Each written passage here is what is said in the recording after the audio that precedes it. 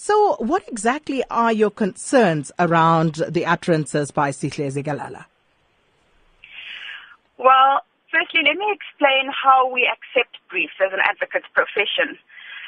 We have the cab rank rule. So what it means is a taxi driver takes the fare that he gets. He can't choose his fare.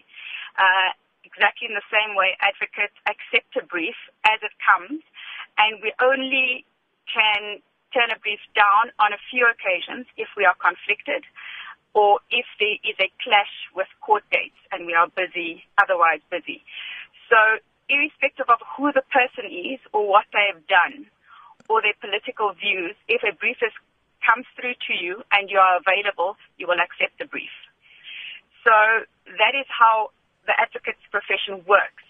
So to say that somebody who represented EFF one day and DA the next day is counter-revolutionary is incorrect. We may be representing many different people.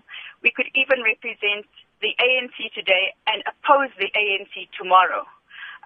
That's just how we show that we are independent. So Mr. Zikalala has in the meantime offered an apology which you have subsequently rejected. Why is that?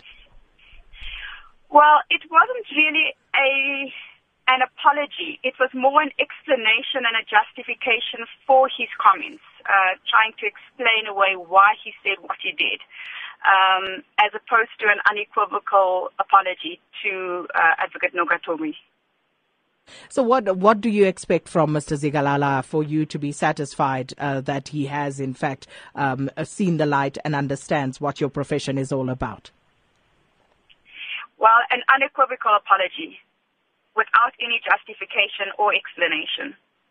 And failing which, yeah. if that is not forthcoming, would you actually pursue any other avenues?